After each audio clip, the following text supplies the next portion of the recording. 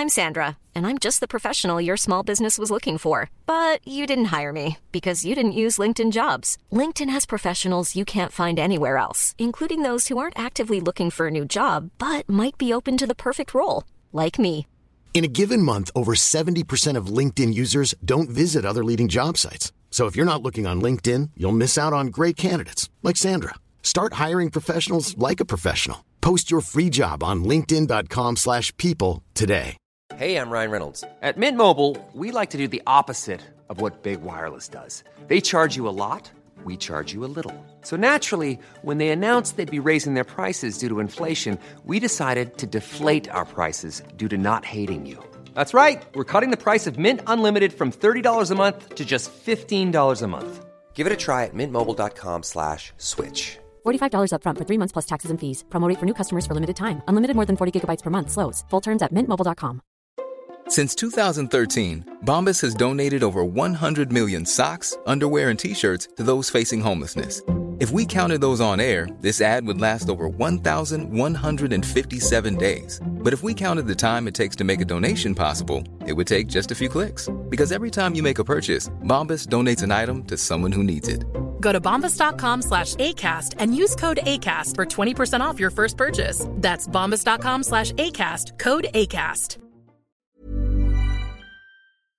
All the companies at the moment want to be like, yes, we're green, we're sustainable.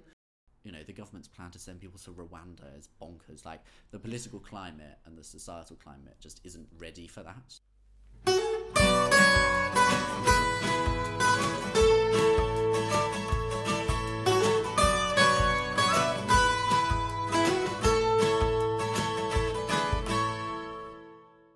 Hello everyone, welcome to this week's episode. I hope you're all doing well. It is Sunday 12th of June here. It's kind of cloudy outside, but we're not going to let that stop us and have a good day.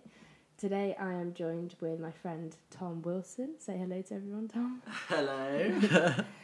Me and Tom actually lived with each other last year at university, but now live in our separate houses, but we're still good friends. And Tom, would you like to tell everyone what you're studying? Sure. Yeah, I do natural sciences, specialising in evolutionary and ecology, biology. Okay. So for people like me, would you be able to summarise sort of natural sciences for people who might not know what that necessarily is? Sure. I mean, it's taught very differently at different unis, but it essentially means it's for the indecisive scientist, because you can basically just pick and choose whatever you want to do. So you tend to start out quite broad in first year. You know, you might go across like 3 subjects. So I did biology, anthropology, and chemistry. And then in second year, at the end of first year, I decided I hated chemistry. And so I decided to take up a bit of earth sciences instead. So it's very flexible. But by your third year, you have to sort of like narrow it down a bit and specialised into something in particular. Well, that's really good that you recognised early on what you wanted to do. Yeah. Do you know maybe at this stage what you want to specialise in next year? I mean, I've kind of set my path on evolution and ecology, basically, sort of what you might consider the macro science. Okay. Kind of going towards zoology, the animals, the nature, the what life was like before, sort of thing. That sounds really interesting. Whenever anyone tells me what they're studying, I always just think maybe I should have done liberal arts. I can choose a bit more. So how have you found your second year? Have there been any highlights compared to first year as well? Was it different for you this year compared to last year? Yeah, I've definitely preferred second year to first year. It's been great. There've definitely been highs and lows. In terms of like academically, I mean, I probably shouldn't say this, but I found it quite easy compared to last year. Chemistry is a lot harder. I think they make you do more work as well, and some of the modules I've taken, I've just sort of thought this is a bit of a piss take compared to last year. So academically, I haven't found it very challenging. That's really impressive. Which I don't think it is impressive. I think it's a combination of the subjects I'm taking come quite naturally to me. Like, I'm interested in the world around me and nature. So basically, if you're at all observant when you're outside, then you'll be good at ecology, because it's literally just looking at plants and birds and stuff. So there's not much to it. You don't have to sort of learn core hard skills or hard facts, you know. No, so that I guess has been quite nice. At times I've been a little bit bored maybe, but that's, I don't know, nice thing to have to complain about. Yeah. Socially, way better, obviously, than first year without COVID. Definitely. Just being able to do whatever you like. Loved being in a house rather than in college. And you've got a lovely house here. So Tom lives in a 6-bed. Yeah, 6-bed. And it's 5 minutes from town. Yeah. It's ideal. And, you know, lovely housemates. Yes. That always helps. Yeah, they're good. But I think, you know, it's good that you've maybe found the course a bit easy this year, because I did think first time was really overwhelming. Like, my first 3 weeks, I just focused on my timetable and, like, getting used to actually going to lectures. So, Yeah, that's true. It did take a bit of getting used to, like, going back to in person. Yeah. But, I don't know, I feel like we all settled in quite quickly. Yeah, I think so. And I'm still friends, you know, my friendships haven't changed dramatically.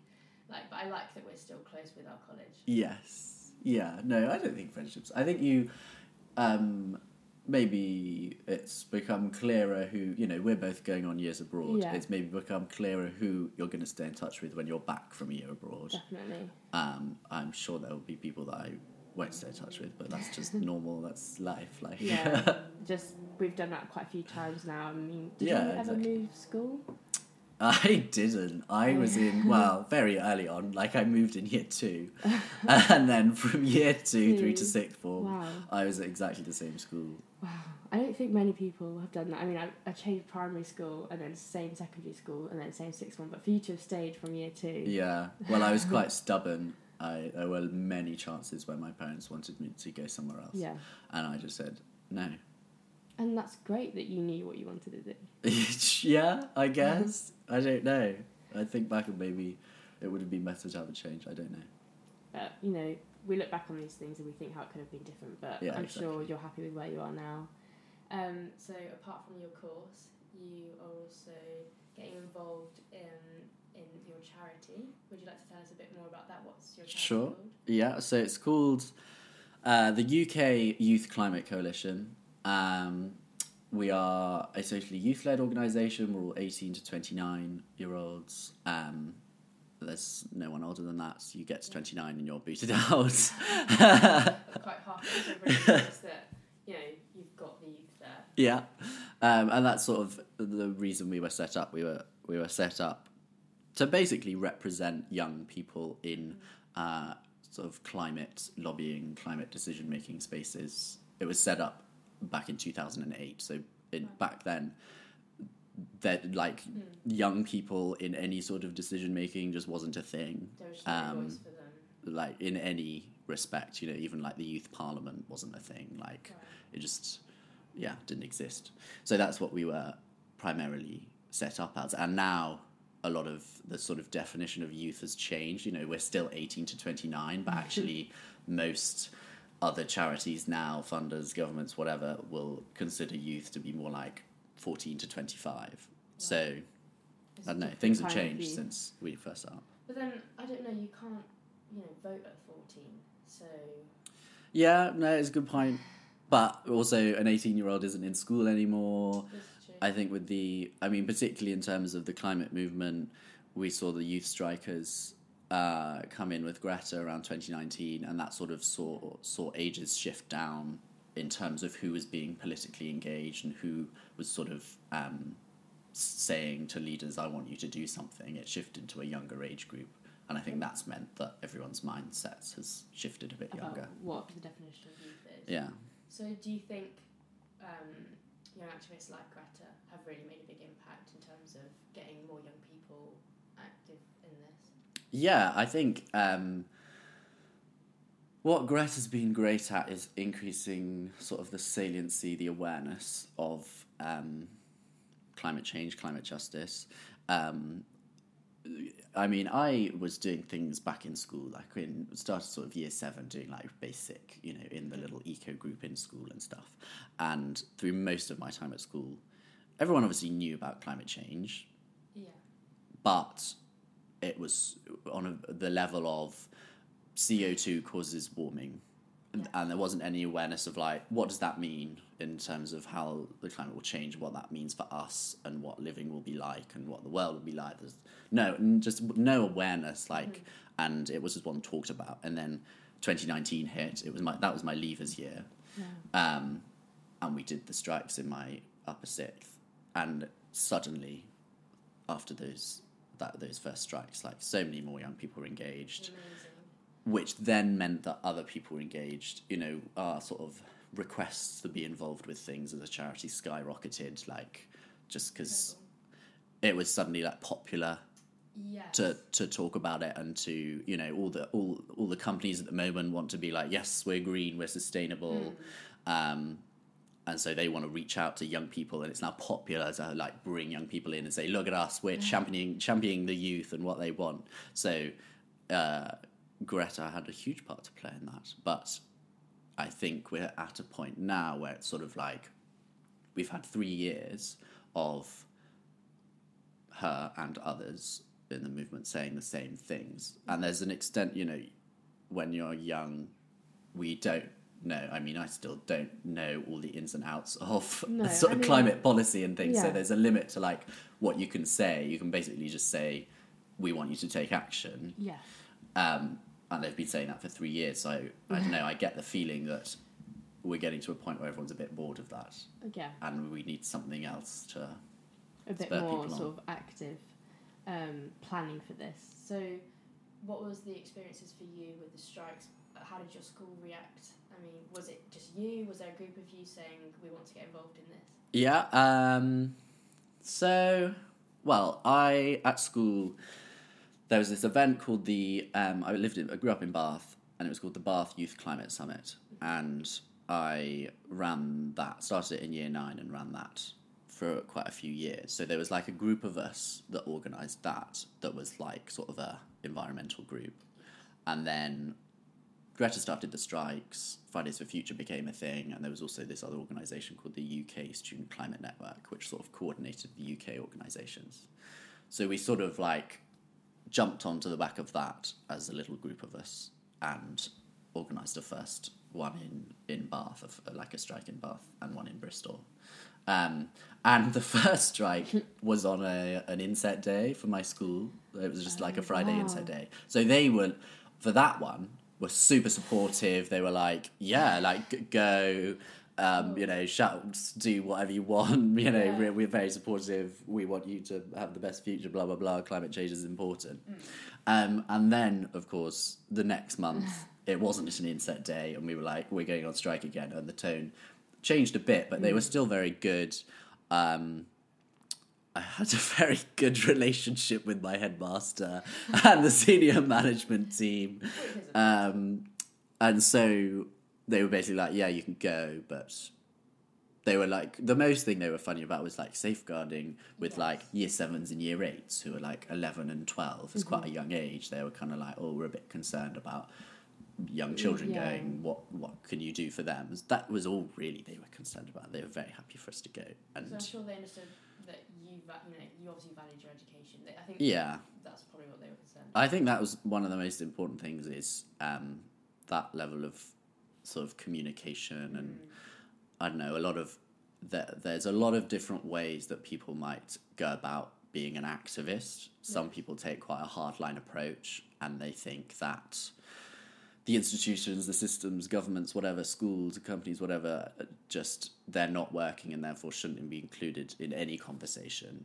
And they're quite hard line. It's kind of like XR. They're like the more rebellious side of activism. Yes. But then there's a whole other side which sort of works within the system to and include people in the conversation. And I think a mix of both is good. So would you say your charity is this mix, this blend? Yeah, I'd say it definitely is. So our primary, well, the primary reason we were set up was to go every year. The UN has an annual climate negotiations where every country sends a delegation and they basically hash out what each country is going to do for climate change, and they make pledges and they do everything. And the famous one is Paris 2015, the Paris Agreement, which was like landmark negotiation. They all actually set targets. Before, it was literally just a conversation of like, this is what's going on. this is what, maybe we should do this. And then Paris was when they actually set targets. So we were primarily set up to represent UK young people at the UN climate negotiations, COP.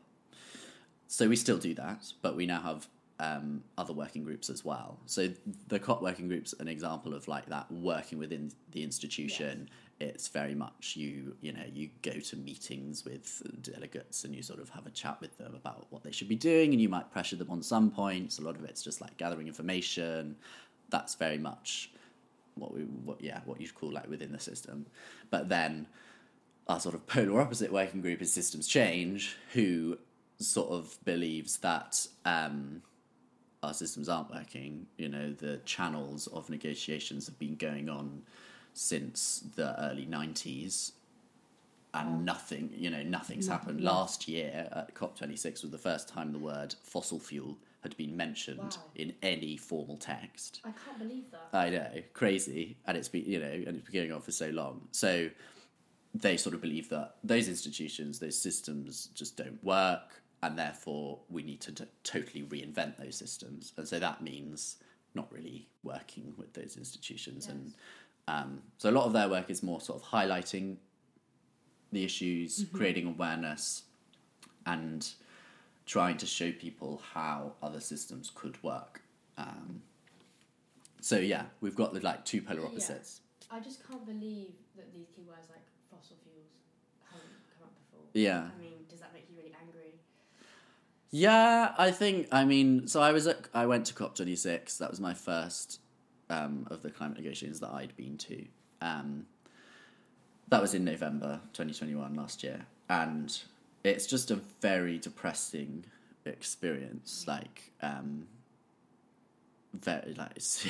depressing. Getting all these facts about all the bad things that are going on. Yeah, and it was meeting people from like these small island states like the Philippines, Tuvalu, Bali, small Pacific islands. That are like really, really feeling the effects of climate change now. Many people have been relocated 2-3 times already. And okay, they're only, at this point, they're relocating within their own country, moving slightly more inland, but there's only a certain amount of time before that won't be an option, and they'll then have to be, they'll be refugees moving to somewhere else. So you just talk to them, and they're so desperate for people to act. And this is the whole issue of climate justice. It's not just climate change and our climate's changing, but it's the fact that climate change will affect people disproportionately, and it's affecting the people that have least contributed to it the most. These small island states have the smallest carbon footprint. They just release minimal amounts of CO2. They have very little industries, but they're the ones being most affected. And then you think about countries like the UK, US, who have a huge history. I mean, the UK has the biggest history in fossil fuels. We led the Industrial Revolution. We have by far the largest historical CO2 footprint out of any other country. It's really not. So you go to these negotiations, you've got these small island states who have like no power being like, please help us. Our country's being destroyed, basically, and will be further destroyed. And then you've got the US and the UK and, other states, China, India, that just hold all the power because they're the ones emitting, they're the ones that have all the money. And when you think about it in terms of how everything works, our elected officials are elected by us in our country for our benefit, and they work for us, and that's their mindset is, what can we do to make our citizens happier? Yes. So nobody, why would any politician be like, right, so we're actually going to give £1 trillion to the Philippines because these people really need it. Like, because we'd say that's not in our country's interest. No. And so, you know, that's one of the arguments of like, well, those negotiations are never going to work because why would the UK and the US ever want to do anything so drastic to help these other countries? So, yeah, it's just it makes it very clear the power dynamics in the world and how impossible it is. Wow, I can't believe that. So when these people come and talk to you, and you just obviously you want to say yes, we're going to help you, but that's not in your control. I mean, do you feel that there's something else that we should all be doing? I mean, how do we get this talk to governmental change?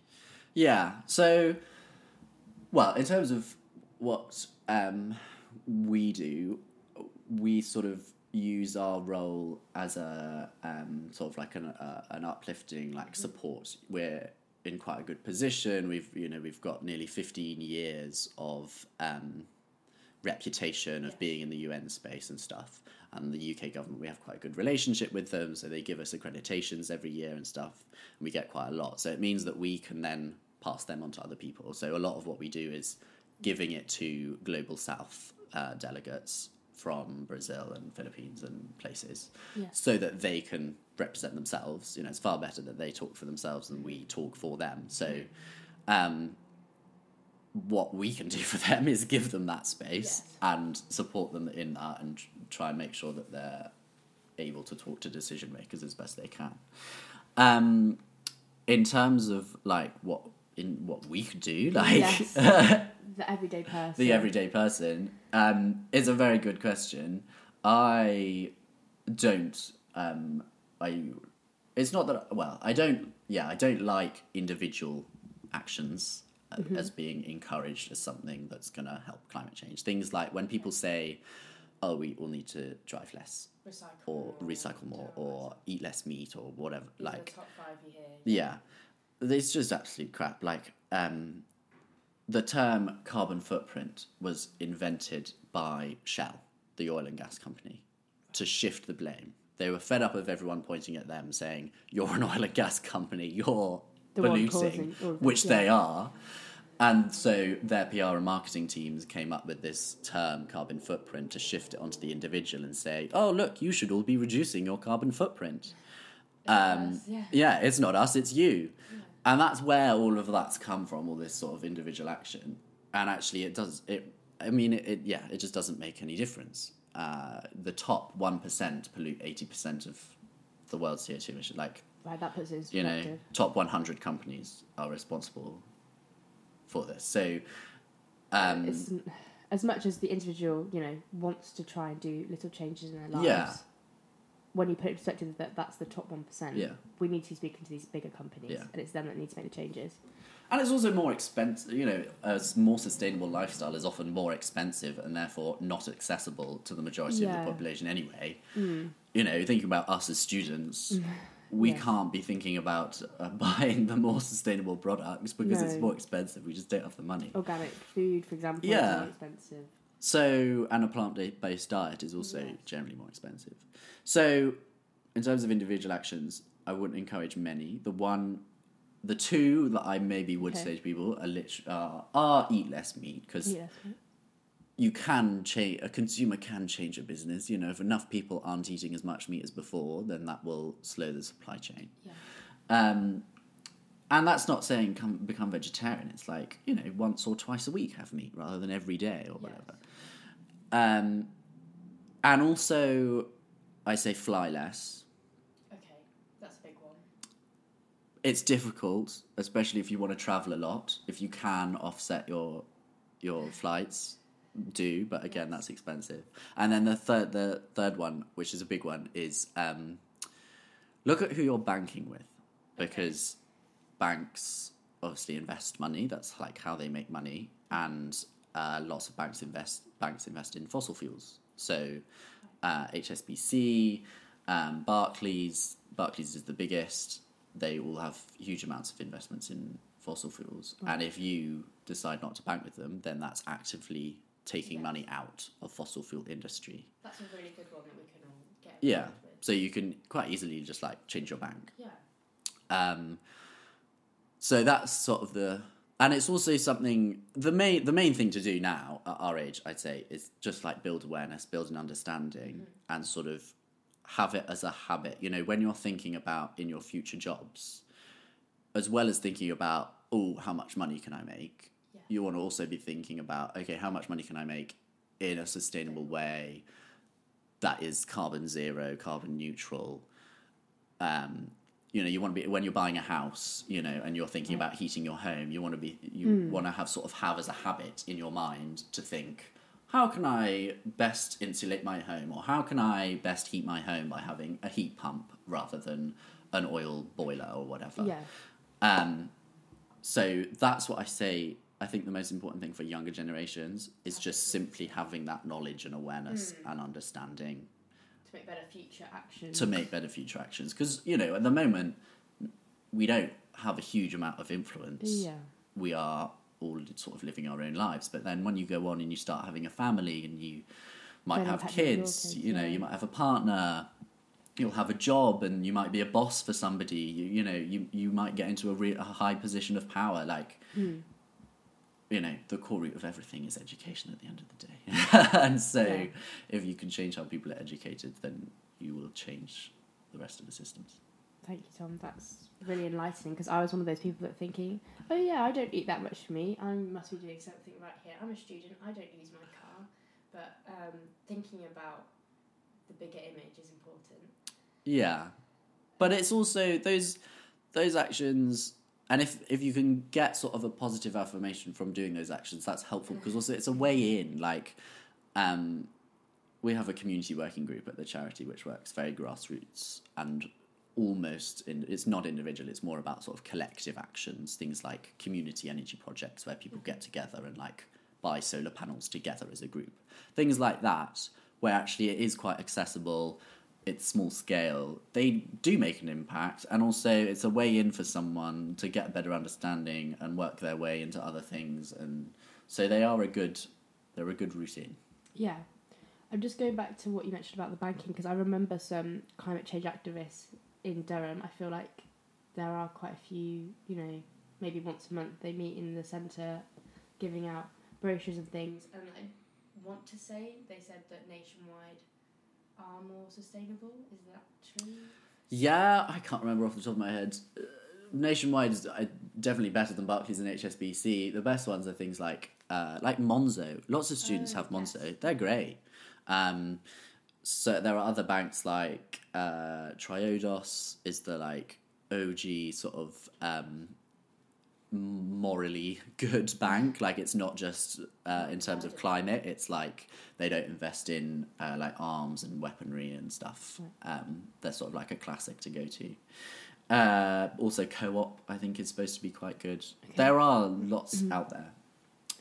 Yeah. Thank you. Yeah, sorry, just wanted to name them personal reasons as well. Sure. I was just thinking, I do not want to be, you know, having my money kept in HSBC or Barclays. HSBC or Barclays, yeah. And it's also, again, when you're going on, and a lot of us will probably, you know, be making money and want to invest that money, because that's basically the only way to sort of keep up with inflation these days. Yeah. So when you're thinking about where you're investing money, that's even more important. Like places like BlackRock, these big firms, they have like billions and billions and billions in fossil fuels. So again, that's like a key place that you can make a difference. And your pension as well. Your pension fund probably invests in fossil fuels, so you can sort of divest from that and look at other options. Wow, thank you, Tom. You know so much about this. So talk to me about your experience this year at the event you went to in Glasgow, was it? Yeah, Glasgow, COP26. It was delayed a year because of COVID. Right. So it was all ready before COVID. It was it's 5 years on, basically, from Paris, from the 2015. And in 2015, they set these targets, but for 5 years up to COP26, it was all about just getting things ready to then start enacting these targets. So, and it was when what we call these nationally determined contributions, NDCs, were going to be finalised at COP26. Okay. So COP26 was hailed Huge. as this like big, it is, 5 years on from Paris, all the countries are coming here to commit and actually take action after this. Yeah. It was already delayed a year, so it had been hyped up loads. We didn't know it was going to be delayed, so we'd been preparing a year before for it, and then it was delayed again, so we had like 2 years of preparation for this event. Publicity, everything. Yeah, huge amount of work gone into it, and we sent lots of people. We had like 40 delegates from our charity. We brought another 40 from across the world. And I describe it in 2 ways. Like, there was one half of it that was super positive, uplifting, enlightening, and the other half which was just very negative, very dark, and generally horrific. Learning about what's happened in the past 5 years, I presume. Yeah, so maybe negatives first and end on the positive. The negatives were just, as I've talked about a bit previously, like you just see those power dynamics.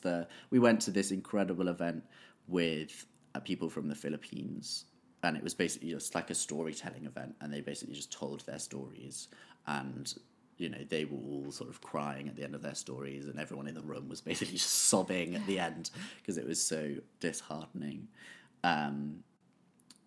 And it's just generally a very confusing space. It's a horrible space to be in anyway. It's like a massive conference space that they've put up. There are like no windows anywhere. It's all like artificial lighting. You're in there, you get there and this was in November, so you'd get there at maybe 7:30 a.m. It's still dark outside. You wouldn't leave until at least 8 p.m, if not 9, 10. So you're in there for at least 12 hours.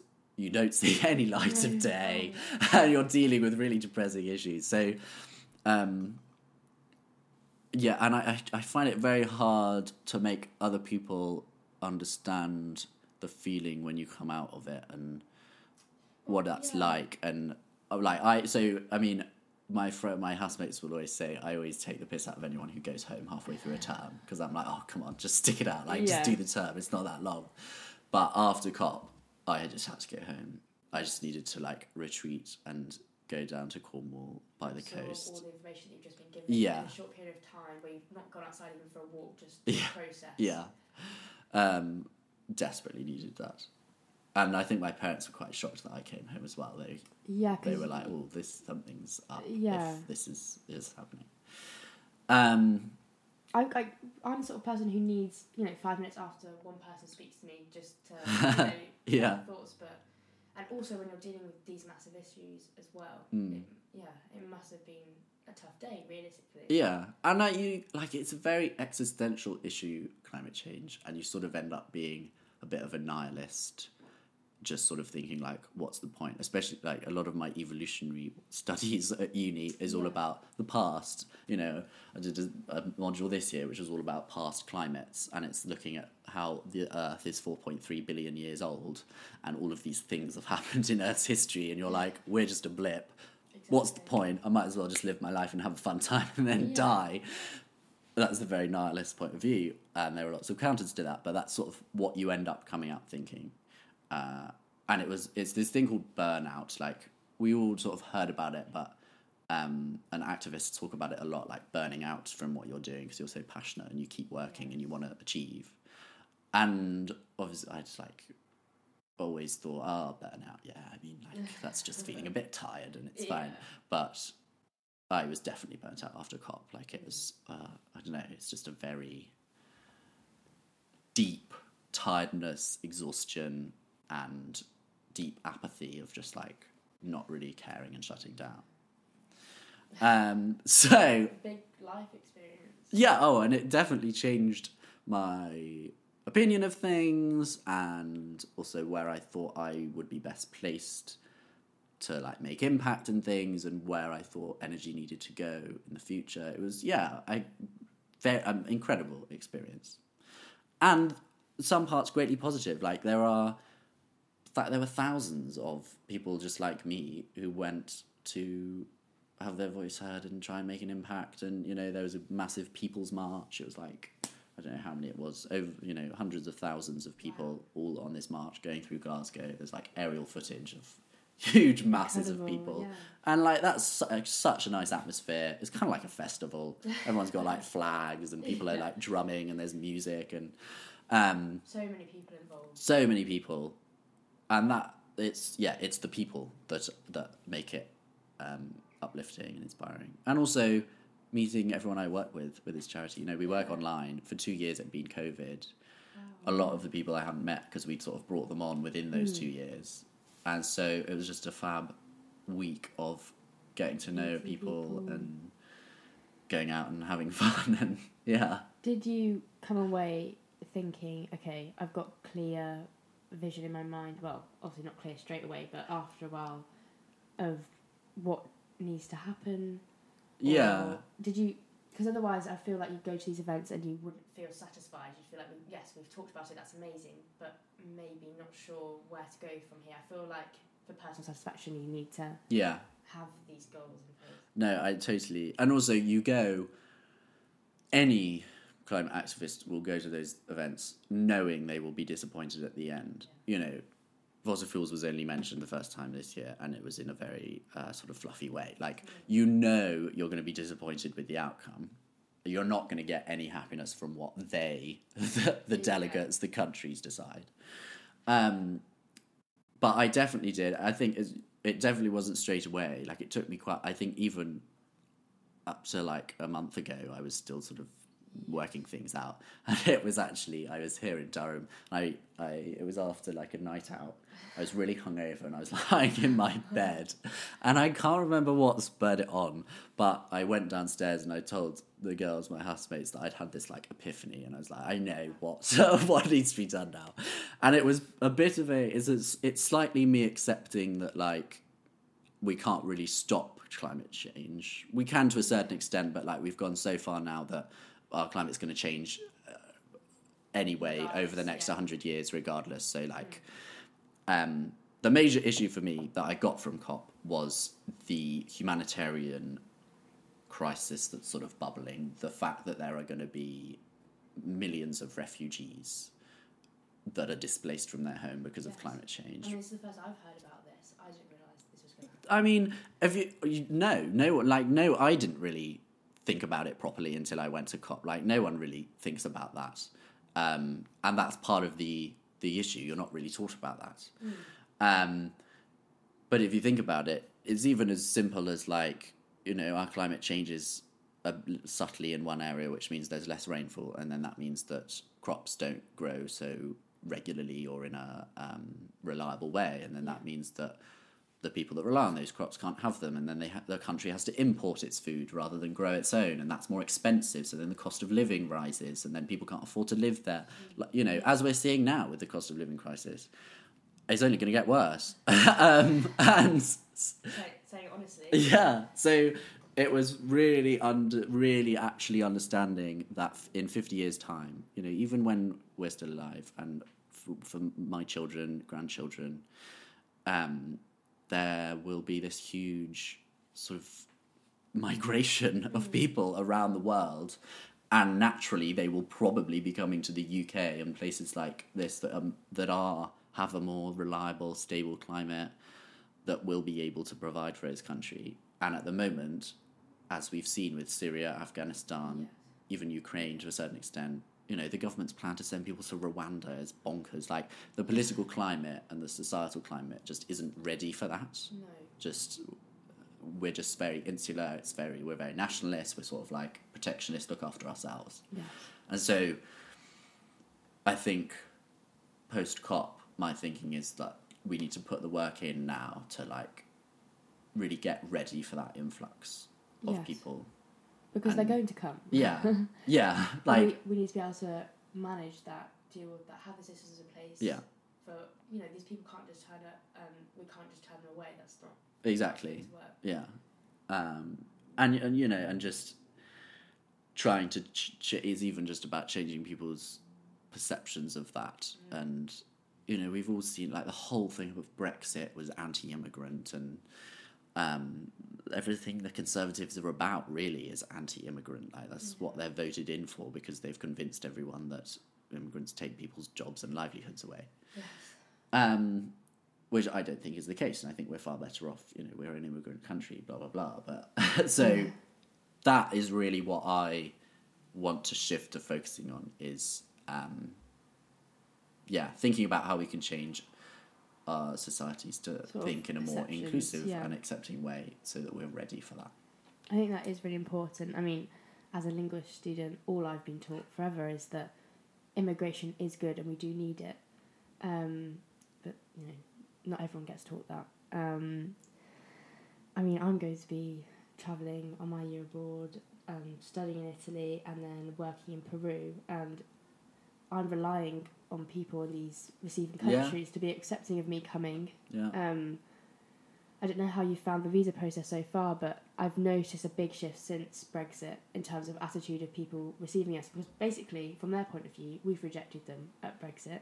And so now it's a lot harder to obtain a visa to work or study abroad, and that's very understandable after the decision that was made. It's frustrating. I wasn't old enough to vote then to remain. Yeah.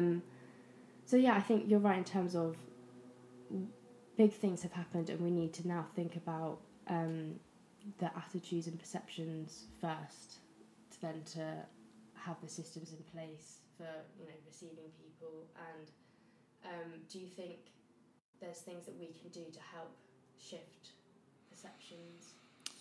Yeah, it's a good question. I think I'm not entirely sure yet. I've sort of decided that this is the path I want to take, and I'm sort of still thinking about what that actually means. I think a lot of it is going to be about showing people what the benefits of immigration is, and also, I mean, I don't even see it as like we need to show people the benefits. I just sort of think like it's our moral duty. There are people that need us, so therefore we have to help. But I know that a lot of people don't think like that. I think people will be able to understand it in terms of Ukraine, because they can see the impact, and it's easier then to visualise, okay, yes, we need to focus on this. Yeah. Visualisation is definitely crucial. Like, we've seen, the David Attenborough documentaries are a classic example. Blue Planet 2 came out. It talked about plastic pollution, and suddenly governments around the world were banning various single-use plastics, and, being able to actually see an issue is really important. And that's a lot of what we've got. A new project coming out, which is a schools workshop, to go into schools, and it's about creating more awareness and trying to show people how it's affecting the UK, and like really bringing it home and making it relevant to people. Yes. That's the best way to change anyone's opinion. Because at the end of the day, we are all self-serving. That's just who we are. It's in our nature. It's in our nature. So if you can show people how it will affect them, then you will inevitably then create change. So that visualization is definitely important. And Ukraine's a classic example. Like, it's closer to home than Syria and Afghanistan. And we can see the drastic different effects. The government won't send a Ukrainian man to Rwanda, but they will send a Syrian.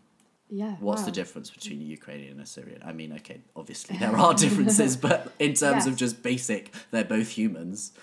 We need to impact that. Yeah, it's just because Ukraine is in Europe, and we sort of vaguely see it as one of our group, we belong. Yeah, one of our relative countries. Yeah. That therefore we feel we should help them over others. I was just thinking, is there maybe a news page or a website or something that we can look at to, keep updated with the situation? Is there anything that you read or you recommend other people to read? Yeah, I mean, I'm always going to plug our charity, UK Youth Climate Coalition. We post updates all the time, particularly around the climate negotiations. Like, if you want to sort of get a basic understanding of what's going on there and why they're important and stuff, then we do lots of breakdowns around them and sort of try and make it accessible. And you can find us UKYCC on Twitter, Instagram, Facebook, TikTok, whatever. A massive one I love is called Earthrise Studio. They're on Instagram. and they basically do lots of infographics. It was two YouTubers, the Harries twins, Finn and something Harries. Oh, okay. And they were, well, they still are YouTubers, but they like started off when we were quite younger watching YouTube and stuff, and they're basically massive climate activists now, sort of influencers in that sphere, and they've got this great Instagram page, which breaks down lots of different elements of climate justice, and it talks about how people are affected differently and things you can do, and gives you updates on what's happening. They're really great. Thank you for that. I will definitely follow them on Instagram because I feel like I definitely need to have sort of more daily updates, or just because you can get swept away in your, you know, individual personal lives. Yeah. Have you found that it's been hard to sort of balance your work with the charity and, you know, studying for a degree? I think generally it's been fine.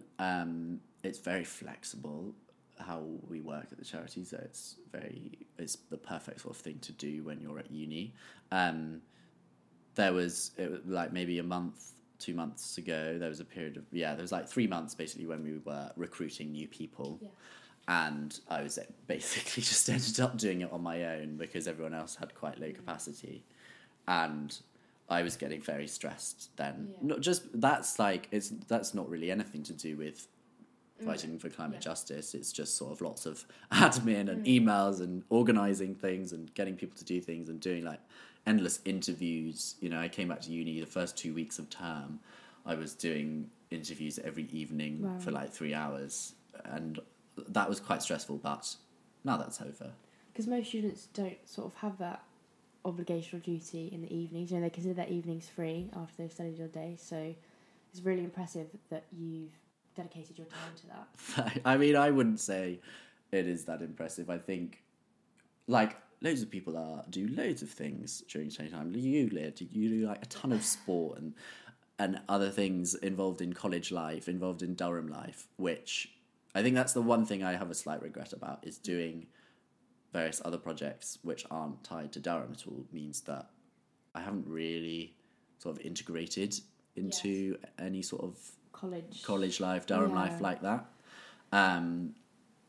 which I don't know, I feel like would have been nice, but at the same time I'm quite glad that I did carry on with other things. Yeah, I think it is important to, you know, have your own hobbies and interests, and it feels like you've maybe, you know, had to put that aside for a while because you've had other things to do, but it's people like you that we do need to thank for putting your time into this, because I feel like the stereotype for your generation is that we're student bums and we just get drunk every night and we're sort of brain dead. Yes. But then it's through talking to people like you that we realise that, no, you know, the youth are getting really active and involved in this, and maybe that's because it's our world, we know it's our future, that it's going to have an impact on. I want to now ask you how you're feeling about your year abroad. Would you like to tell us where you're going? Sure. So I'm going to Australia, going to Melbourne, which I'm very excited about. I'm excited, but also a bit apathetic. Like, I don't really feel like I'm going. You know, it's sort of like this. It hasn't quite hit me that I will be getting on that plane. And so, when are you leaving for Melbourne?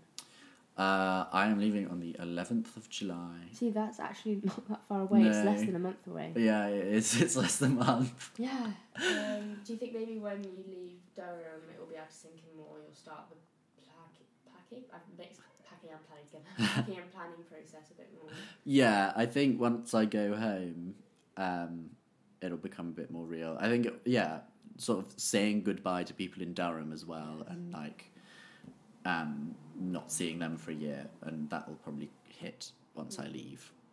But to be honest, it probably won't hit till I'm on the plane. Yeah. And I'm, you know, so is it a direct flight? I imagine there's probably a stop. There is a stopover, Kuala Lumpur. Okay. But it's like a 3-hour transfer, so I probably won't have a chance to actually leave the airport and explore that. Yeah. I can't remember how long it's taken me. It's like 28 hours, I think. Wow, that is a big journey. Yeah. And this is one of the scenarios where you have to get on a flight. You have to. Like, you can't travel any other way to get there. It would be, I mean, you know, Greta famously took a boat across the Atlantic to go to New York, but, you know, this is going to Australia. I have to be there. I have offset my flights.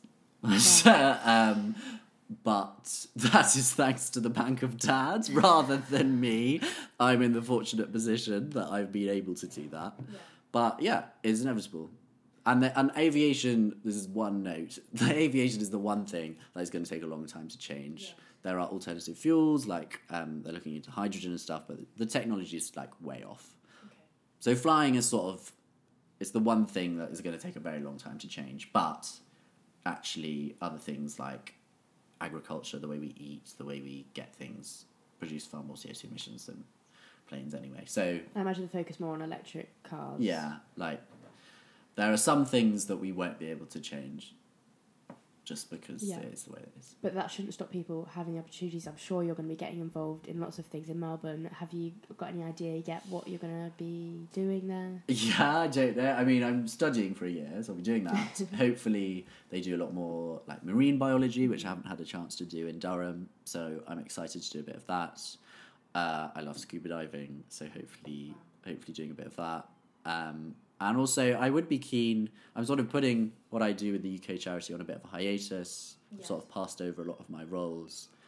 And I'll probably, I'm looking forward to having it a year, break, to do something different, think about something different, focus on other things in my life. But I'd also be keen to get to know the Australian situation. Yeah, and, definitely. You know, it's a different country, different policies, different views on things. So, yeah, I definitely want to be involved in something over there. I'm just not sure what. Yes. Well, I mean, you've got time now. Just about to think about that. I'm sure things will arise when you're there. I feel like it's going to be a flexible time where things will arise and then you'll take them. It's not like you can know what everything that's going on there before. Yeah, exactly. One thing that I wanted to talk to you about is maybe shopping sustainably. I feel like this has become a big thing for the youth, going to charity shops, buying second hand. Would you push that as well instead of, you know, buying a new outfit for every new occasion? Would you stress more sustainable shopping for the youth as well? Yes, I would. I think charity shops is a good example, a very good example, like thrift shopping, because it's affordable alternative. Because if you don't want to buy fast fashion, like, well, the typical example is Primark, but even Pull&Bear, H&M, Bershka, the sort of standard student places are all fast fashion. The alternatives are either you buy the top designer brands who are actually using sustainable materials, but it's like £100 for a t-shirt, Can you afford that? which you can't afford, or it's secondhand. So yes, I would say go towards secondhand if you can. But mainly, you're absolutely right. I think it's ridiculous that we buy a new outfit for every event. I think that's really stupid, especially in Durham, where you have 4 balls, 5 formals, whatever. We're talking 10 different dresses. You just, come on, that's not necessary. And you can, the girls in my house, they all swap dresses all the time, and that's a way of not always wearing the same thing. I get, I still buy clothes from places, but it's about wearing them for longer than just a day, and being reasonable about it. All of it's about overconsumption, and we've just got to be a bit better at not wasting things. Yes. I think other sites like Vinted and Depop are a good place to go if you do need to find that new outfit, say, for an occasion, because they've already been worn, so they're getting that second life. There's an app that I want to recommend called Good On You, I think it's called Good On You, where they sort of rate out of 5 stars how sustainable clothing brands are. I haven't looked too in detail about how reliable this is, how they collect their information, but I was very shocked by what I saw, because I've shopped in most of the places that are rated 1-2 stars, not sustainable. And I think it's important that we recognise which brands aren't sustainable now, so that we can not shop there again, or advise people not to shop there. Yeah, but again, you don't need to put the onus all on you. You know, you don't need to feel bad just because you are shopping there. It's inevitable that we have to buy clothes, and if you can't afford something else, then you are going to go there. Yeah. And it's sort of, I know, I ask a lot of people, like, whose responsibility do you think it is to tackle climate change? Big question. Yeah. And varies answer, but most of the time people say governments. But, like, there is also an onus on that fashion brand to make sure that they are operating in a sustainable way. Yeah. So the onus isn't all on you. I think it is important that some of us get involved in more collective ways now then, and I think, would you still, you know, say to people, join your charity basically? Yes, I mean, we're not recruiting at the moment. We recruit in spring every year, but we'll definitely, I mean, what's great about our charity is like a cross between a climate lobbying and activist space, but also like a youth development charity. It's all about like getting new skills as well. And, you know, when you come out of uni, you're all trying to get a job, and every job is like, oh, but we need you to have experience. But then how do you get experience if everyone wants experience? So it's a great way to get that. But even, you know, outside of what my charity specifically, there are loads of other organisations. Like Green New Deal Rising is a massive one. Stop Cambo. Obviously, there's XR if you want to go a bit more sort of radical. Loads of others that I probably don't even know of that are doing amazing work. You can get loads of experience to then go on and go off to do other things. I would definitely encourage you. It's also, the one thing I get from it is like that sense of community of like everyone with a shared purpose, sort of Notice other people recognising issues as well as you. That's something really big that you get out of it. So thank you. I think the main thing to take away from this is that I want to now follow your charity on Facebook and Instagram and TikTok. Yeah. Thank you so much for talking with me today. Thank you, Leah. It's been lovely to have a chat. And I hope everyone else enjoys the rest of their morning or evening, wherever you're up to. And I hope that you just take one thing away from this conversation that has really enlightened me, to be honest. So thank you, Tom. Thanks, Leah. Bye.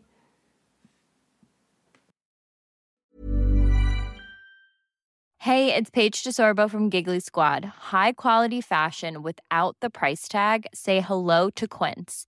I'm snagging high-end essentials like cozy cashmere sweaters, sleek leather jackets, fine jewelry, and so much more. With Quince being 50 to 80% less than similar brands. And they partner with factories that prioritize safe, ethical, and responsible manufacturing. I love that. Luxury quality within reach. Go to quince.com/style to get free shipping and 365-day returns on your next order. Quince.com/style.